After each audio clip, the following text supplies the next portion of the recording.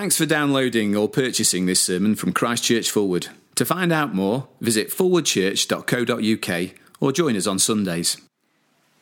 The first reading, which can be found on page 719, is from the book of Isaiah, chapter 35, verses 5 to 10.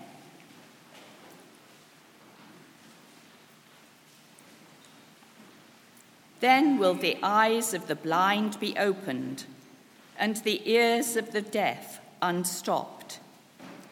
Then will the lame leap like a deer, and the tongue of the dumb shout for joy. Water will gush forth in the wilderness, and streams in the desert. The burning sand will become a pool, the thirsty ground bubbling springs. In the haunts where jackals once lay, grass and reeds and papyrus will grow, and a highway will be there. It will be called the Way of Holiness. The unclean will not journey on it. It will be for those who walk in that way. Wicked fools will not go about on it. No lion will be there, nor will any ferocious beast get up on it. They will not be found there. But only the redeemed will walk there, and the ransomed of the Lord will return. They will enter Zion with singing. Everlasting joy will crown their heads. Gladness and joy will overtake them, and sorrow and sighing will flee away.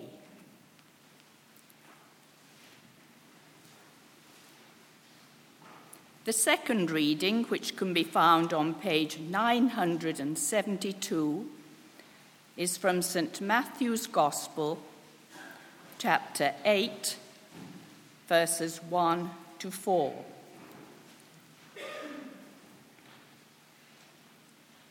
When he came down from the mountainside, large crowds followed him. A man with leprosy came and knelt before him and said, "Lord, if you are willing, you can make me clean." Jesus reached out his hand and touched the man. "I am willing," he said. "Be clean." Immediately he was cured of his leprosy. Then Jesus said to him, "See that you don't tell anyone, but go, show yourself to the priest, and offer the gift Moses commanded as a testimony to them." Good morning, everyone. It's very good to see you here today. If we haven't had a chance to meet yet, my name is Pete Scammon. I'll be at the back at the end. I'd love to say hello to you, so do come and make yourself known to me. And you also find helpful this morning to have to hand that reading from Matthew chapter 8. It's page 972 in the Pew Bibles. There's also a handout on this blue piece of paper, which will be in your bundle of paper that you received on the way in. It gives you a little overview of where we're going in the next few moments, which you may also find helpful to have. But let me pray for us as we look together again at God's word.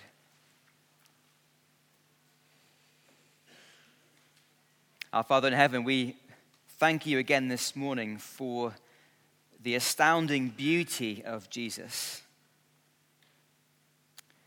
And Father, I pray that you would lift up weary hearts, give courage to troubled minds, opened eyes that are blind. As we gaze on the beauty of Jesus, help us to be of great heart as we see the kind of King he is. And we pray this in Jesus' name. Amen. It's the kind of response any politician would dream of having. Jesus has just been preaching the greatest sermon in the course of human history. And as they pack up the chairs and take down the bunting, the crowd is buzzing. We have never heard anyone speak like this, they say. And so verse 1, as Jesus heads down the mountainside, the crowds are pressing in around Jesus. The autograph hunters are queuing up. The paparazzi are swarming around him, taking pictures. Any A-list celebrity would long for such attention. But then through the buzz of excitement cuts the note of unease. A hush descends on the crowd. People stop talking. Over there, someone cries out. Over there, there's a warning. And the crowds part. And in an instant, the greatest preacher in the course of human history comes face to face with a life marked by wretchedness and ruin. They say that talk is cheap unless it is backed up with actions. Our politicians have shown us that over the years. Jesus has just been teaching about the kingdom of the heavens. He claims to know where it is. He claims to know how to get into it, how to live according to it. He claims to know exactly all about the kingdom of the heavens. He says it's a place of peace and joy, free from sorrow and brokenness and heartache and death. But talk is cheap unless it is backed up by action. And as Jesus stands face to face with this wretched and ruined life, what does he have for people like this leper? All this talk of a glorious kingdom, well, it's all rubbish, it's all hollow words, all vain boasting, unless he can do something for people like this. Life is hard. We live in a broken world. Oh, there may be moments when we escape the brokenness, perhaps for a day or two on holiday, and we can push these things away from our consciousness and rest for a day or two, but very quickly they come back, come rushing in. There's the brokenness that we hear about in the world around us. A family go on a lifetime holiday, once in a lifetime holiday, and one morning they wake up and their daughter is just gone from her room, disappeared. Some people head off to go shopping in a Walmart. They don't come back. This talk of Brexit and all the economic and social and political upheaval that we are facing is very unsettling. Lots of brokenness out there, but there's brokenness in here. I know looking out in the room today, so many of you are living with serious health issues, whether physical or mental.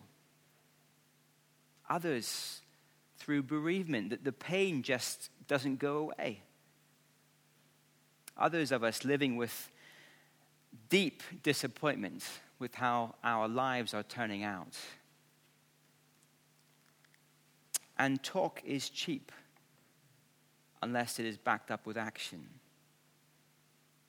Some here this morning will be new to Christian things, and it's brilliant to have you along with us this morning. I hope you feel very welcomed. But as you hear Jesus talking about the kingdom of the heavens and this place where there's no tears or brokenness or mourning or sadness, we like the sound of the kingdom of the heavens. But frankly, looking at the world today, it just feels so hollow. And of course, many Christians are not immune to such questions. Well, come and watch what the greatest preacher in the course of human history does when he comes face to face with a wretched and ruined life. First, a man living on the outside. Verse 1. When he came down from the mountainside, large crowds followed him. A man with leprosy came and knelt before him and said, "Lord, if you are willing, you can make me clean." I think it is almost impossible to overstate how devastating it would be to live with leprosy back in Jesus' day. The word itself refers to a number of different skin diseases, but none of them are good. Someone suffering with leprosy would develop layers of dead skin all across their body and their face. The skin will begin to rot on them. Their face would be disfigured. There would be a stench about them. The sufferer would experience great and chronic pain in their lives. And according to the Old Testament law, leprosy made a person unclean. And because they were unclean, they had to leave the community. And so, for example, speaking of a leper in Leviticus 13, verse 46, we would read, "He must live alone. He must live outside the camp." And that is a grim picture of life. Loneliness is one of our greatest fears. According to Age UK, 1.7 million people who are older in age in this country will go up to, if not more than a month, between seeing a friend, any friend, in their lives. Old age can lead to dreadful loneliness in this country, but of course, we don't have to be older in life to experience loneliness. I was hearing about someone just last week who's a younger person who described the sensation of being surrounded by people day after day, but known by none of them. In a crowd, but alone. And so come and feel the agony of a life sentenced to aloneness.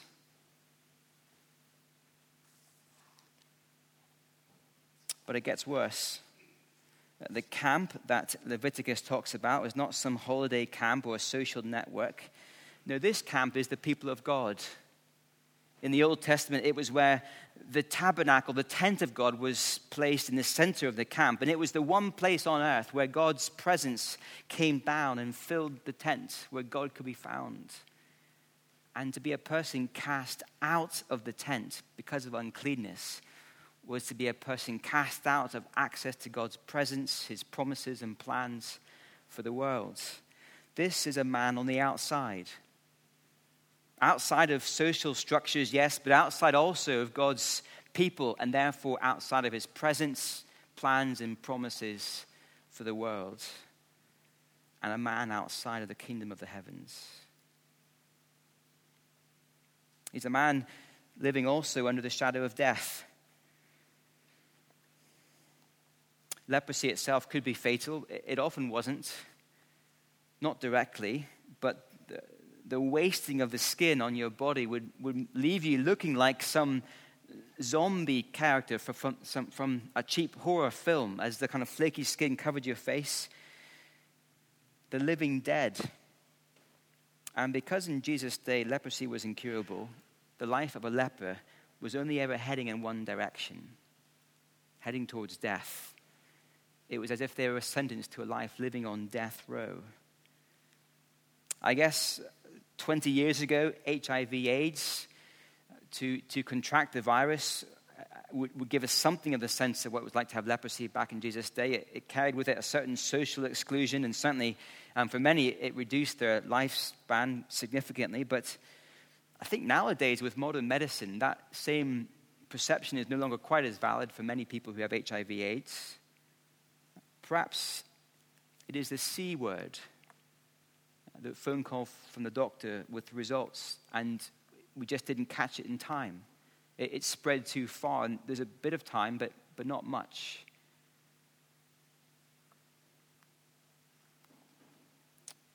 And so feel the hopelessness of this unclean leper living under the shadow of death, a man on the outside of the kingdom of the heavens. This man, this story is a personal story, but the underlying cause is a universal problem. The leper manifests a problem that every human faces.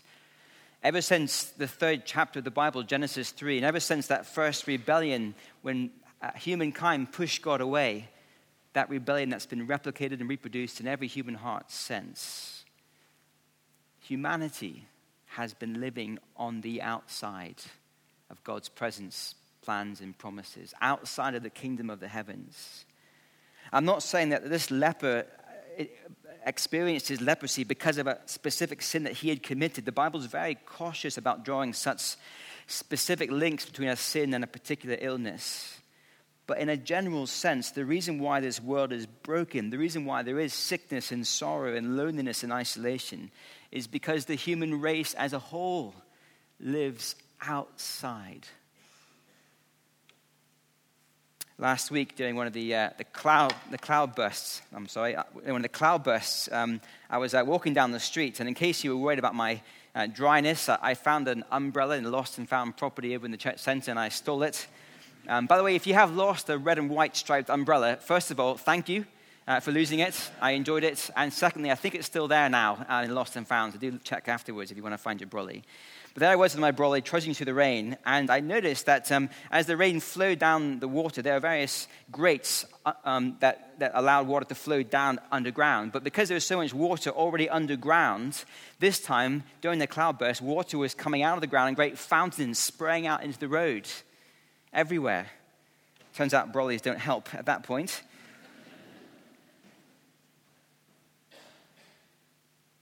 And like that drain, pain and suffering and brokenness have a habit of erupting out into the open. Over there, someone out of nowhere gets leprosy.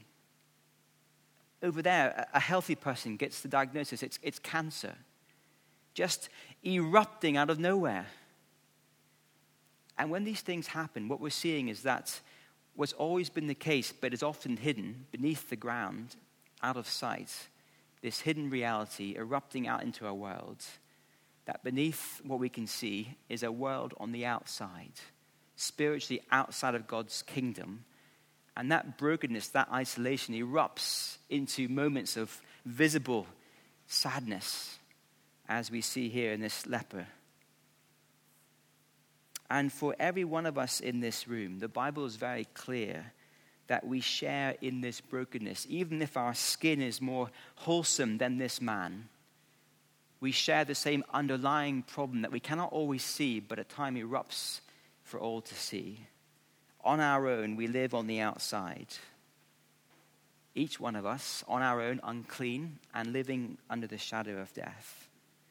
And as this leper looms in out of nowhere, so to speak, just bursts onto the stage, so in our lives, brokenness will burst out. We can't suppress it. And so what does this great preacher have for the leper and for all who live on the outside? Well, secondly, the king who draws near. Verse 3. Jesus reached out his hand and touched the man. "I am willing," he said. "Be clean." Immediately he was cured of his leprosy. It would have been wonderful to watch all the layers of dead skin, the disfiguration just melting away, the face once recognized now visible again, the smell lifting, the back straightening, the pain gone, just with a touch. Jesus didn't need to touch this man to heal him. Next week, we'll see that he can heal someone from a great distance. The touch is not necessary, but it is glorious. Because our world is governed by some basic principles that we all know about. So water always flows downwards. A mug of hot tea left in a cold room always gets cold. And unclean things always make clean things unclean. So you walk the dog on a rainy day out in the mud and you bring her back into the house and you have a nice cream sofa and the muddy dog jumps onto the cream sofa. I can testify that not once in 7 years has the cream sofa made the muddy dog clean.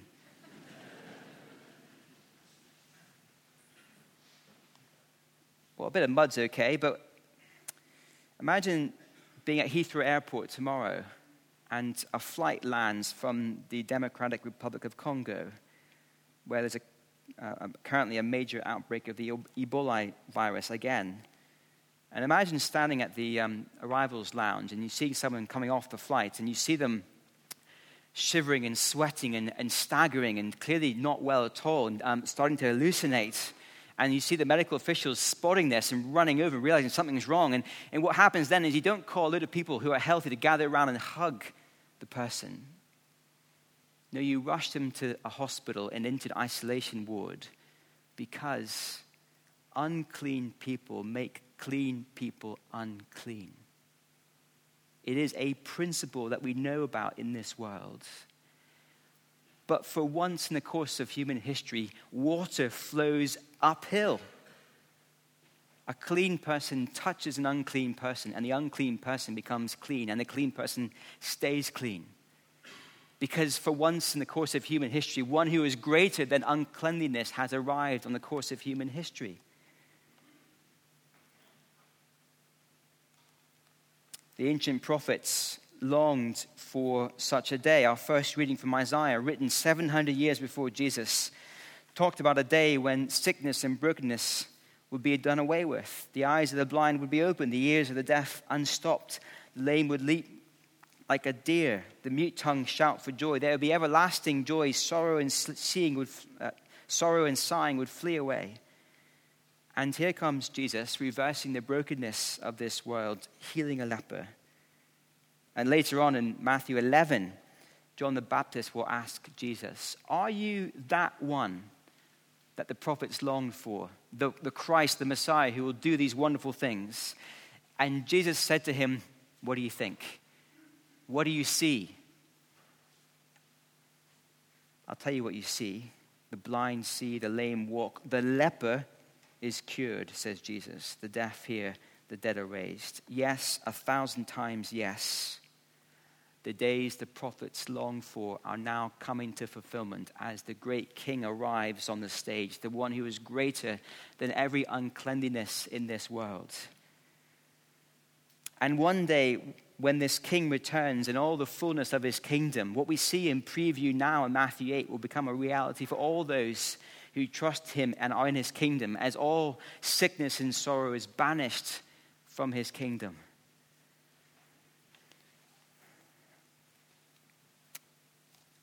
There is a view around in our world today that Jesus ruins life, that he spoils freedom, he cramps our style, he makes us less rather than more. People mock Jesus, they use his name as a swear word, and they take pity on those who trust in Jesus. But this view cannot be based on a careful investigation of the facts of history. Look at the compassion of Jesus.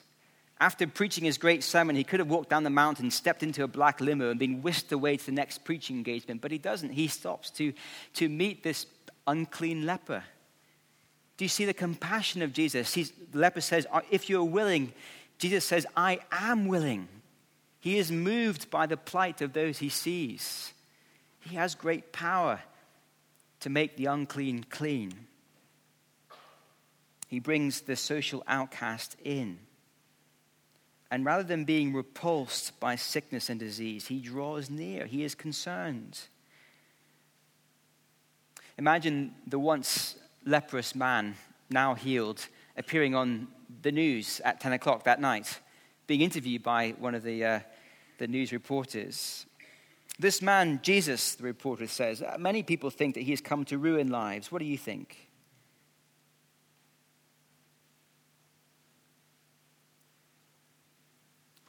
The healed leper, I don't know, he would snort at the outrageous conclusion.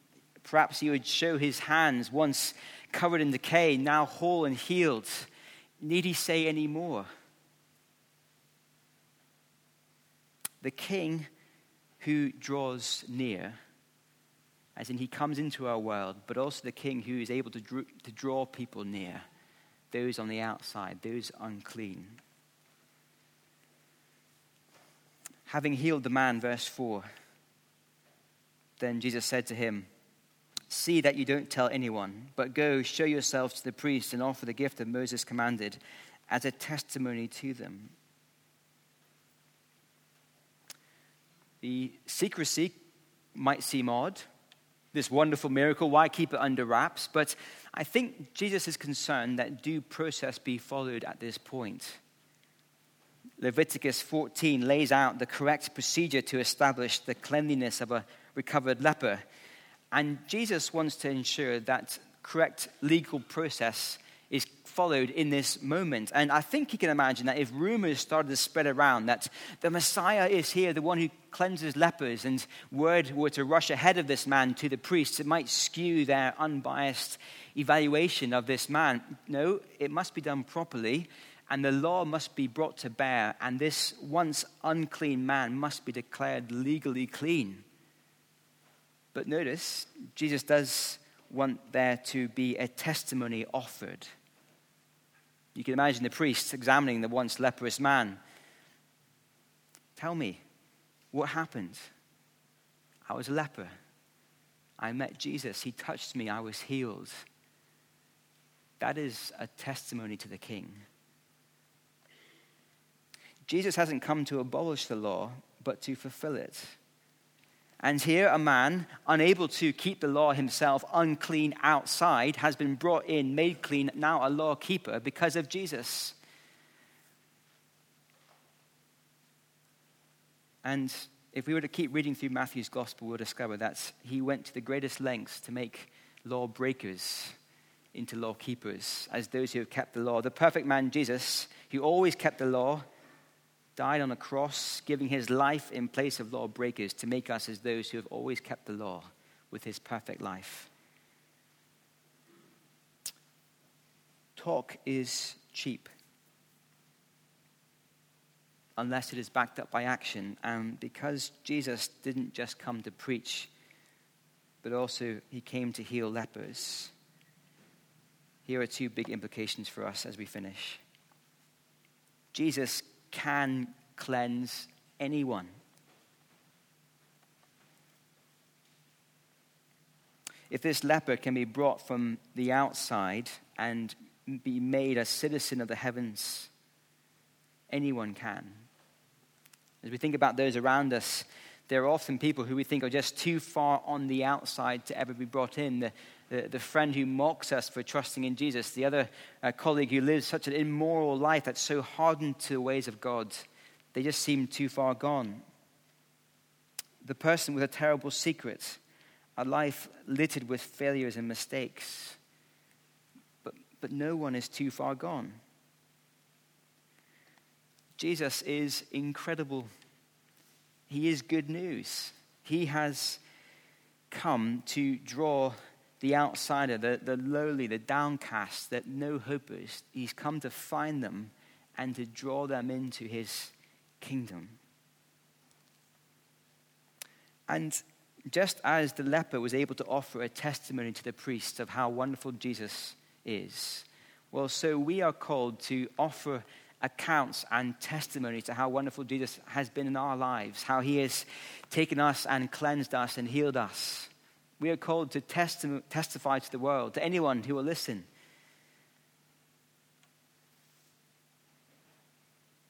So I wonder this week if we were to pluck up the courage to tell one person, one friend, one colleague, one neighbor about Jesus, if we were to introduce them to this loving king who loves to reach out to unclean people, we'd be doing something wonderful. Not dangerous, but glorious in introducing people to a king like this. Jesus can cleanse anyone, but then only Jesus can cleanse. You can bet your bottom dollar that this leper had left no stone unturned in his quest to be clean. He would have scoured the internet. He would have read blogs and consulted with all kinds of people. And notice no one in the crowd was able to make him clean. No diets, no sport treatments, no alternative therapies. Only Jesus. This morning we've seen a wonderful picture of the cleansing found in Jesus with the baptism of Ada. How water washes us clean on the outside, so Jesus washes us clean on the inside. It's a great picture, but only Jesus can achieve that washing for us. And this morning, if we wouldn't call ourselves a committed Christian, there is an offer here. There's an offer to come in from the outside. You're welcome. It doesn't matter who you are, what you've done, where you've been, any secrets you have. Come. but you do need to come. This leper wasn't healed by staying back in the shadows. He came forward to Jesus, and in that moment he discovered healing and life. And the call is there, the offer is there for anyone. But it's only Jesus who can heal you if you will come. For those of us who have been Christian for some time, we've probably heard the story of the slave trader John Newton. He became a Christian, he stopped slave trading, and later became a minister. And of course, he famously penned the words of the great hymn, Amazing Grace. Amazing grace, how sweet the sound that saved a wretch like me. I once was lost, but now I'm found, was blind, but now I see. They are wonderful words, the kind of words the leper of Matthew 8 would surely have sung on the way home after meeting Jesus. But I wonder if you know that John Newton penned the words of that hymn 17 years after he stopped being a slave trader and 6 years after he became an ordained minister in the Church of England. Throughout all those years, John Newton hadn't lost the urgent wonder that Jesus would rescue a person like him. And I have experienced in my own life that as the longer I'm a Christian, it is easier to forget how utterly amazing it is that God would rescue anyone like me. And this leper will help those of us who have been Christians for a while, because it's like he is a mirror. As we look at Matthew 8, we see ourselves reflected back. He reveals what our state was like before Jesus found us. And if we struggle to sing Amazing Grace, how sweet the sound that found a wretch like me, with the same wonder and urgency that we used to have 17 years ago, then look again at Matthew 8, and then may that song be a song we sing for the rest of our lives. Let me pray.